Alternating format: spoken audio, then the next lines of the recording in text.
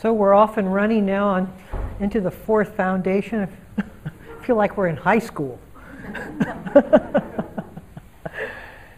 No, actually, they build on each other, as I hope to show, and with each movement from each foundation, there's a degree of subtlety that we cross that requires a tuning of our hearing and listening.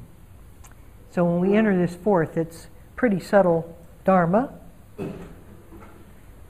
But first I want to read it, as I usually do when we start off a foundation, and remember that it doesn't always sound like I talk about it. What I often perceive, or how I perceive the suttas, is sort of like freeze-dried food.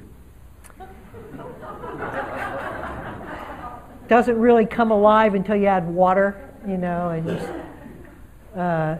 and so the suttas are so condensed. I mean, if you're going to tell somebody to remember something over 20